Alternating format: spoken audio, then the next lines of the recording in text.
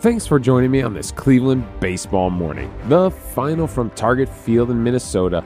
It's the Minnesota Twins walking it off 7, the Cleveland Guardians 6.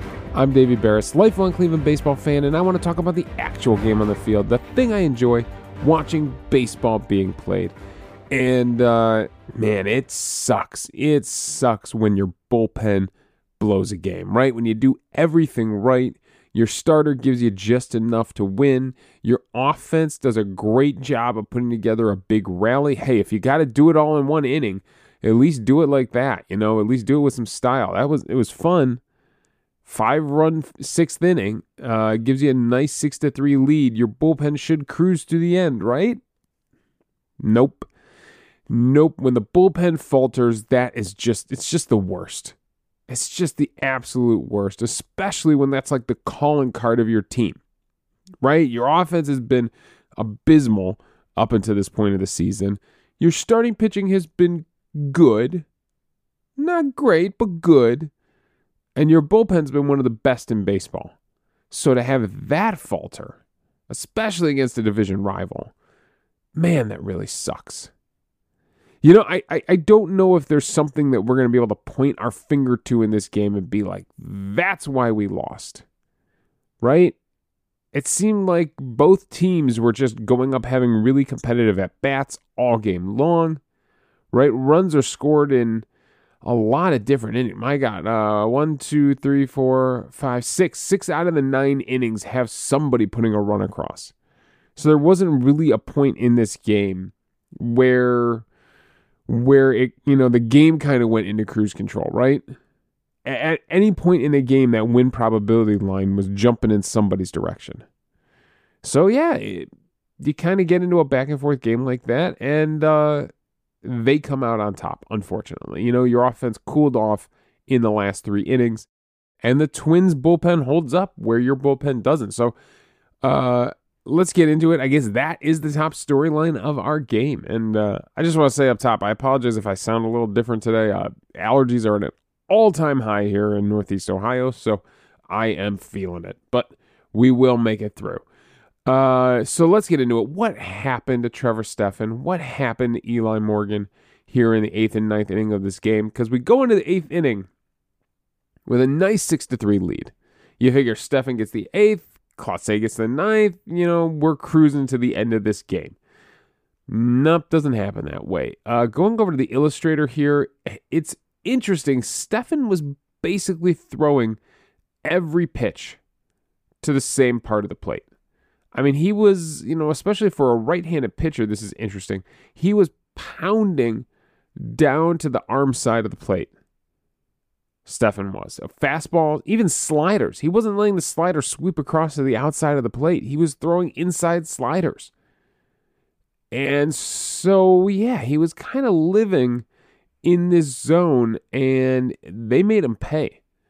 Let's go to the at-bat first against Willie Castro to kick off the inning. Castro would single. He'd go against the lefty. Stephan would go splitter and fastball. That was his pitch combination. Starts him off with a fastball at the knees. Throws him a split. Man, he got kind of hosed on a call here. Throws him a splitter at the knees as well. Same height, but this one gets called a ball. Throws him a four-seam fastball up, out over the plate that he fouls off. Finally, it's a splitter down. He gets the ground ball, but it's, the same thing that happened to Shane Bieber the other night. It's deflected by Stephan, and it goes as an infield hit, right? Ahmed Rosario can't make the play on it. So Castro gets a little bit lucky there, gets a little BAPIP luck, and gets on with an infield single. And that would bring up Solano, who is in the spot of Byron Buxton, who goes down earlier in the game because Tanner Bybee, just absolutely blasts him in the ribs with a 97 mile per hour fastball. So it eventually gets to Buxton, and he has to leave the game. So that brings in Donovan Solano. And so this is where it kind of starts against the righties. He's just really trying to stay inside to these right-handed batters. Tries to throw him an inside slider and misses with it for ball one. Throws him an inside fastball that he fouls off. and then slows it down with another slider, this one over the plate, but on the inside edge. It's down, but he's able to drop down and get the barrel on it. It hit it 104.3 miles per hour into left field and driving Willie Castro all the way from first. So, something about staying inside to the right-handed batters did not work out for Trevor Stephan in this at-bat. He would get Kyle Farmer to line out, jumps on a first pitch fastball inside again. He lines out to Stephen Kwan on that one, and that would bring up Royce Lewis. And Lewis, again, another right-handed batter, trying to stay inside on him. Again, even throwing sliders inside. Misses off the plate with a slider for ball one. He fouls off another slider that catches the plate for a 1-1 count. And these are all at the belt. He doesn't change the height at all here. So he throws him a fastball in the exact same spot, and he must have been sitting fastball. And he turns on this thing 106.2 mile per hour exit velocity, 421 out to center field, dead center field. What was the home runs? 28 out of 30 ballparks it would have been a home run in. So he absolutely smokes this thing. 960 expected batting average. I mean, yeah, he destroys it to center field. So again, inside pitches. Something about inside pitches to these right-handed batters, and it's just not working for Trevor Stephan. Remember, Royce Lewis is a former first overall pick by the Minnesota Twins in the 2017 draft. Has gone through major knee reconstructive surgery. Almost messes up his knee again in this with a big divot out behind third base in the outfield grass earlier in the game, where he tries to catch a ball over the shoulder and ends up planting right on that knee. So Royce Lewis is someone that the Minnesota Twins fans have been waiting for a long time. And if he does find that form that made him, the number one overall pick at one point, that's a scary proposition for the Guardians. To have another great hitter in the Minnesota Twins lineup would be tough for the rest of the American League Central. So he delivers the big game-tying home run. Stephan is able to get out of the inning without any further damage, strikes out Gallo, gets Taylor to ground out back to him.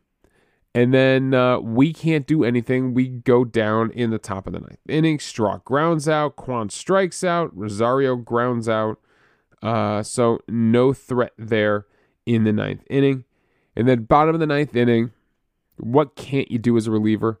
Walk the leadoff hitter. Walk him on 4 straight pitches. Cannot find the strike zone. That's a bad sign right there. So he walks Christian Vasquez. Polanco, he'd find the strike zone, but he'd end up finding the middle of the plate with a slider. I mean, dead middle of the plate. The 6th pitch of the at-bat. It's a full count and drops a slider in the middle of the plate, and he shoots it into right field. Pulls it into right field at 102.3 miles per hour. Brendan is able to get it. Vasquez, not the fastest runner, so he has to hold at third. And they intentionally walks Alex Kirilloff. They bring in a pinch runner at third base at this point for Christian Vasquez. I'm surprised they didn't pinch run for him immediately when he got on base. That was surprising to me. I mean, that's the go-ahead run. Like, why aren't you getting a great runner out there for him right off the bat? So they intentionally walk Kirilloff. I mean, you're in a really sticky situation now. Bases loaded, bottom of the ninth, nobody out of a tie game. You put yourself in an awful position, Eli Morgan. And Willie Castro doesn't have to do much. He's just got to get it out to the outfield. And he gets a changeup on the 5th pitch of the at-bat after being down 0-2 to a slider and then chasing a changeup away. Misses with a changeup to make it a 1-2 count. Fouls off a slider middle of the plate and then throws him another changeup middle of the plate. If he could have stayed away from him, maybe something. But he throws him a changeup middle of the plate. He's able to lift it, hit it out to right field, and Jeffers easily comes in to score the game-winning run. So Willie Castro doesn't have to do much. He just has to get it to the outfield, and he does his job, and he gets the big walk-off celebration. So there you go, a lead-off walk in the 9th inning. That is never going to work out well. So the bullpen falls apart, and we lose. Now, that's not to take away anything from the Guardians' offense because, it was a very competitive game. It was a good game from the Guardians' offense. Everyone finds a way to contribute except Ahmed Rosario. 0 for 5 in that 2-hole.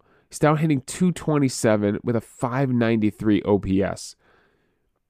I know Francona believes in guys turning it around, but can he turn it around from the 7th hole in the lineup instead of the 2nd hole in the lineup?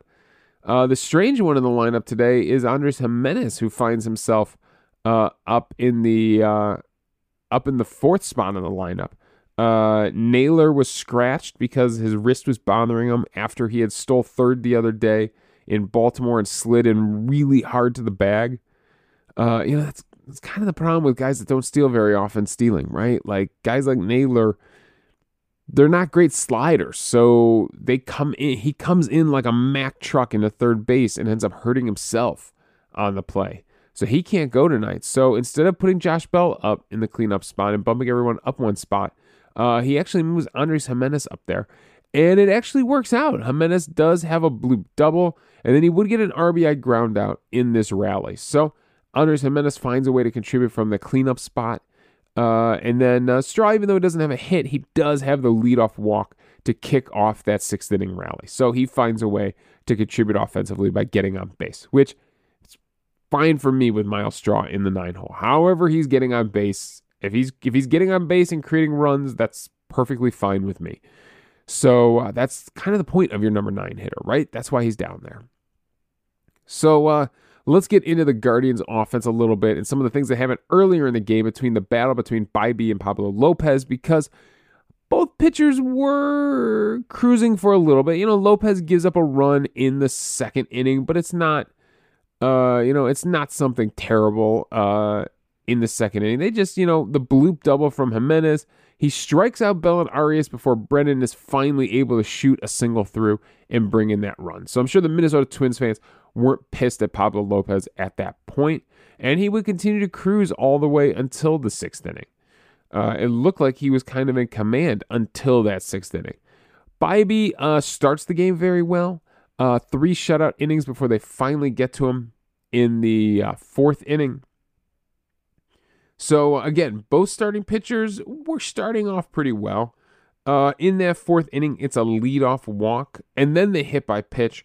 So he puts 2 guys on base. And again, a leadoff walk to an inning, you're going to pay for that. And Max Kepler drives a single into right field. It brings Kirilloff into score, and the Twins tie it up in that inning. He is able to get out of that. He strikes out Royce Lewis, gets him looking, and gets Gallo to ground out to first base to get out of that. Bybee did have 6 strikeouts. It's 5 innings pitched, 6 hits, 3 earned runs, 1 walk, 6 strikeouts. Does give up a home run. We'll get to that on 96 pitches. He's hard hit 1, 2, 3, 4, 5, 6, 7 times. So it's not a terrible start from Bybee. It's, not great, but not terrible start from Bybee. The 6 strikeouts definitely help him out. But they get to him in the 5th inning. Michael Taylor with a home run off him.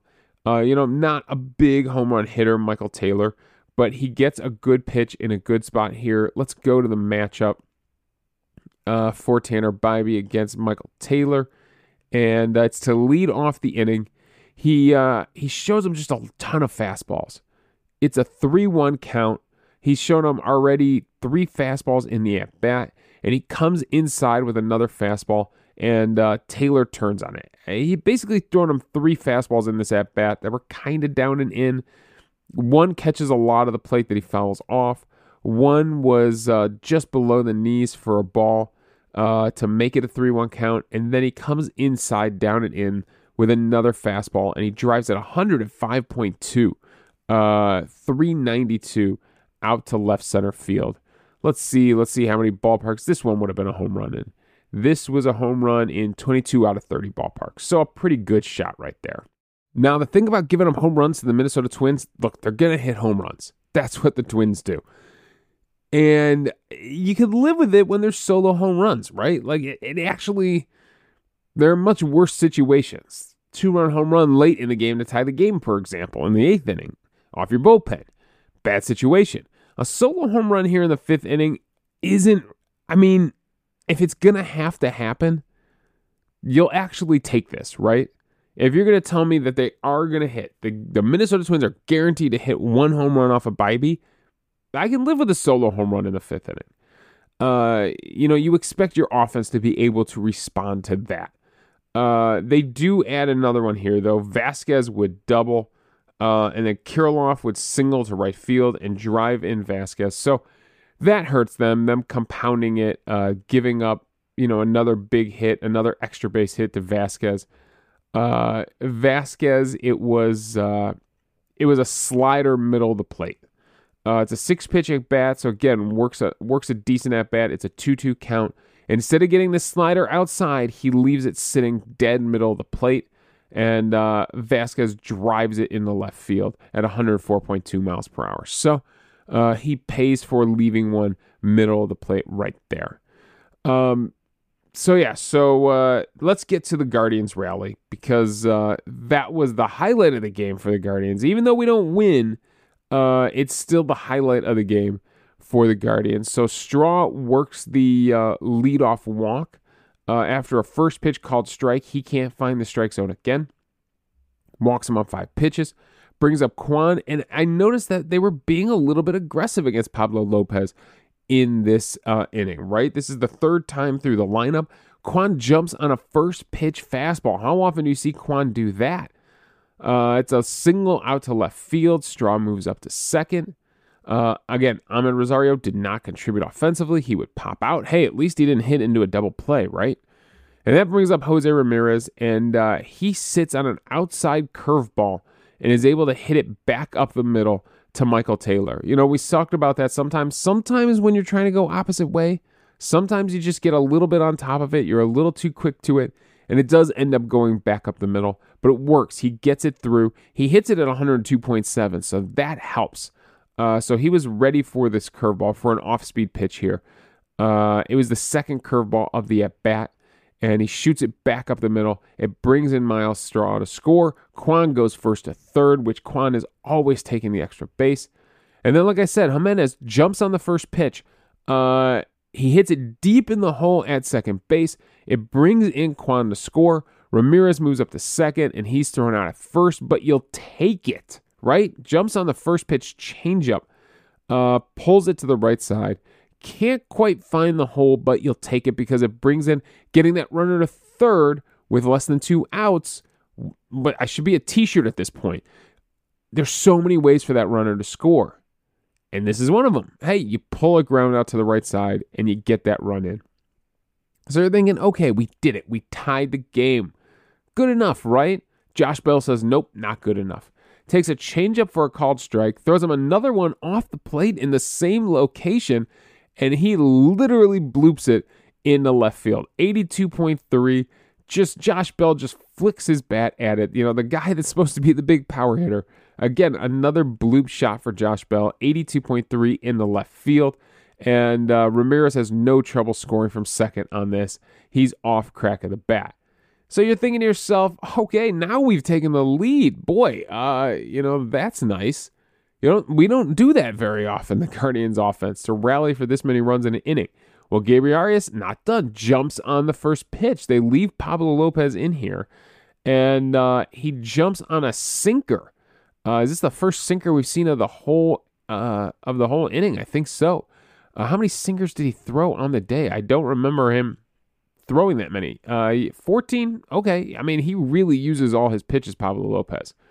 26 fastballs, 19 changeups, 16 curveballs, 14 sinkers, and 13 sweepers. But once again, it's the Guardians jumping on the first pitch, and he hits it 102 miles per hour. Actually goes inside out on this pitch and shoots it to right field. That's a hard thing to do with an inside pitch like that. A 96.7 mile per hour two-seam fastball sinker on the inside edge of the plate to go inside out and shoot it into right field. So Josh Bell moves up to second. Will Brennan then jumps on the first pitch. He's able to hit a ground ball to shortstop that goes for a single. Everybody moves up, and the bases are now loaded for Mike Zunino. And at this point, I mean, you've taken the lead, right? So you're thinking to yourself, if Zunino could do anything here, it is just a huge bonus, right? We've already taken the lead. The way the Guardians play 1-1 games all the time, you're thinking, okay, well, at least our bullpen they're used to playing in 1-run games. And Zunino comes through, works an 8-pitch at bat, ends up fouling off 2 changeups before finally getting a sweeper that sits middle of the plate. And you know the old adage, sometimes it's just hit it down and hard, right? Enough with the home run balls, enough with swinging for the fences. Just hit it down and hard, and usually good things will happen. And that's what happens for Mike Zunino here.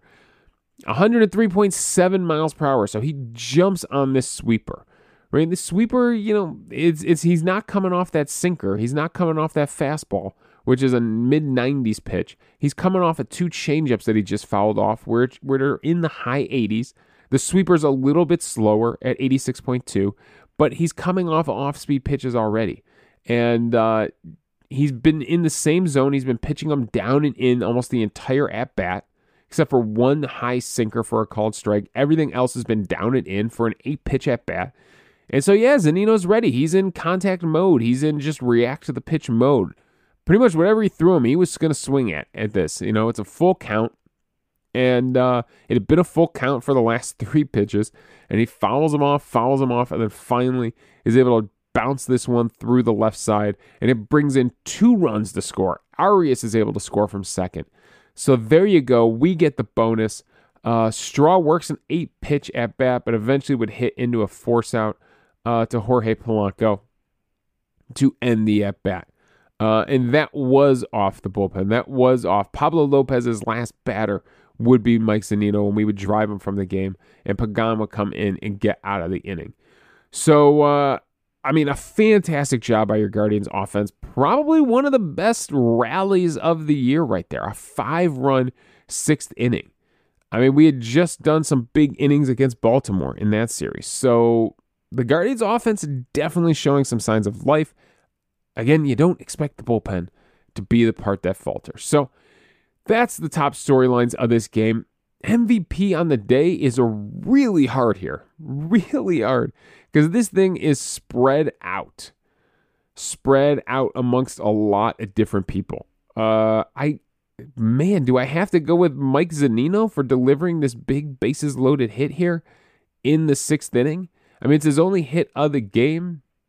Who are you picking for MVP on the day? This thing is really, really spread out. Solo hits for a lot of the batters. It is a multi-hit game for Gabriel Arias, but he doesn't get any RBIs on the day. Will Brennan, it's a multi-hit game. He did have that first RBI in the 2nd inning. I think I have to go with Zunino, though. This bases loaded at bat in a 4-3 game was a really big moment for the Guardians, and it did push that win probability line.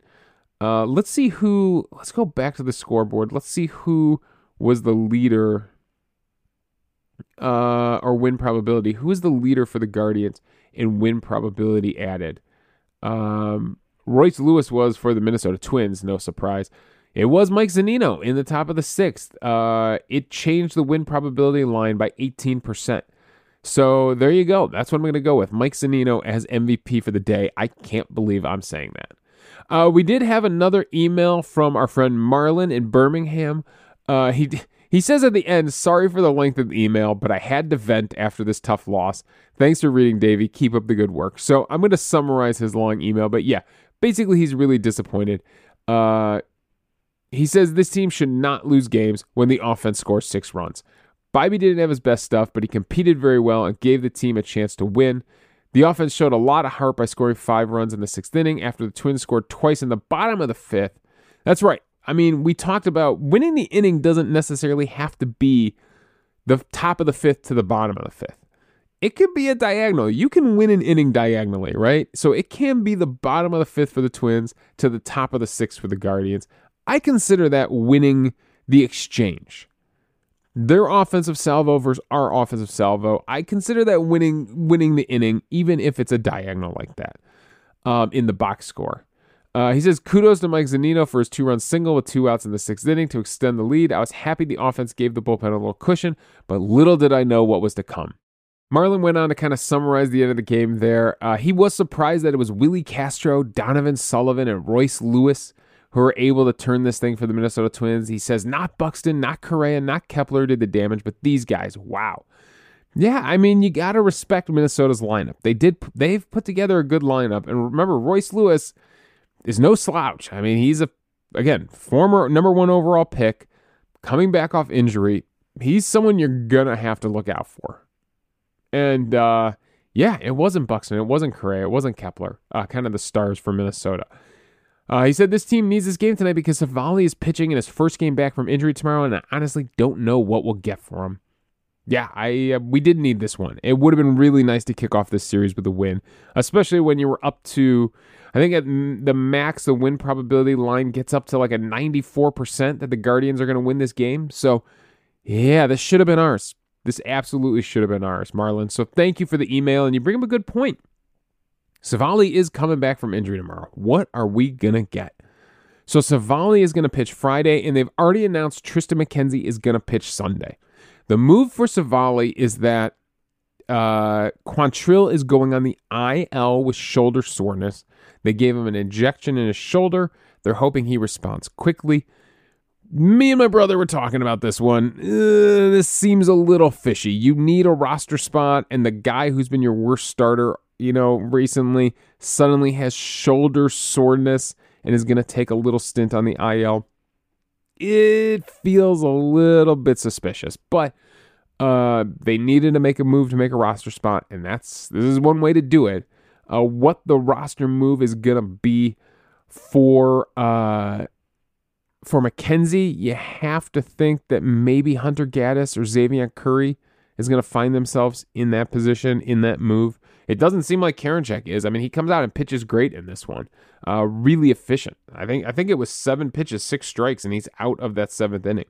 So Karinchak with a nice bounce back appearance here after his, 3 straight walks in his last appearance.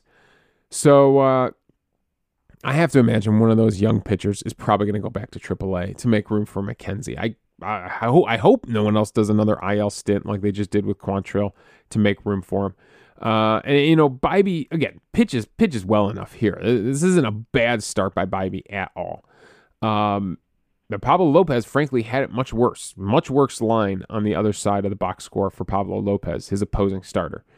So we'll see what the corresponding move is. So Marlon, thank you for the email, and the rest of the morning people, jump on the train with Marlon here. Let me know your thoughts on the game. Be a part of the show. So that is all my thoughts. Thanks for joining me on this Cleveland baseball morning. It's a disappointing loss. It's, on one hand, it's strange. It's good to be disappointed because we played a competitive game finally. After so many times this season where the offense just hasn't been competitive, it was nice to see a competitive game. If you're an outside viewer, if you're a Miami Marlins fan or a New York Yankees fan or a LA Dodgers fan, and you're just watching on MLB TV a random game, oh, look, Guardians against Twins, let's check this out. You would have been entertained by this. It was a competitive baseball game from both teams. It went down to the wire. Frankly, they made good TV yesterday. Unfortunately, it's disappointing because it doesn't go our way. But honestly, I'd rather be disappointed by a competitive game as a fan of baseball than I would with these weak offensive games where we can't get anything going and we just look abysmal on offense. So, hey, at least there's that. You can follow me on Twitter at Davey Berris. You can email the show at clevelandbaseballmornings@gmail.com. Let me know your thoughts on the game, and we'll discuss it on the show. Also, I'm hosting this podcast on Spotify. If you go to the link in the show notes, you can leave a voicemail for the show. We'll play it back on the air, respond to your thoughts, and we'll have a fun conversation amongst the fans about baseball. So thanks again for joining me on this Cleveland baseball morning.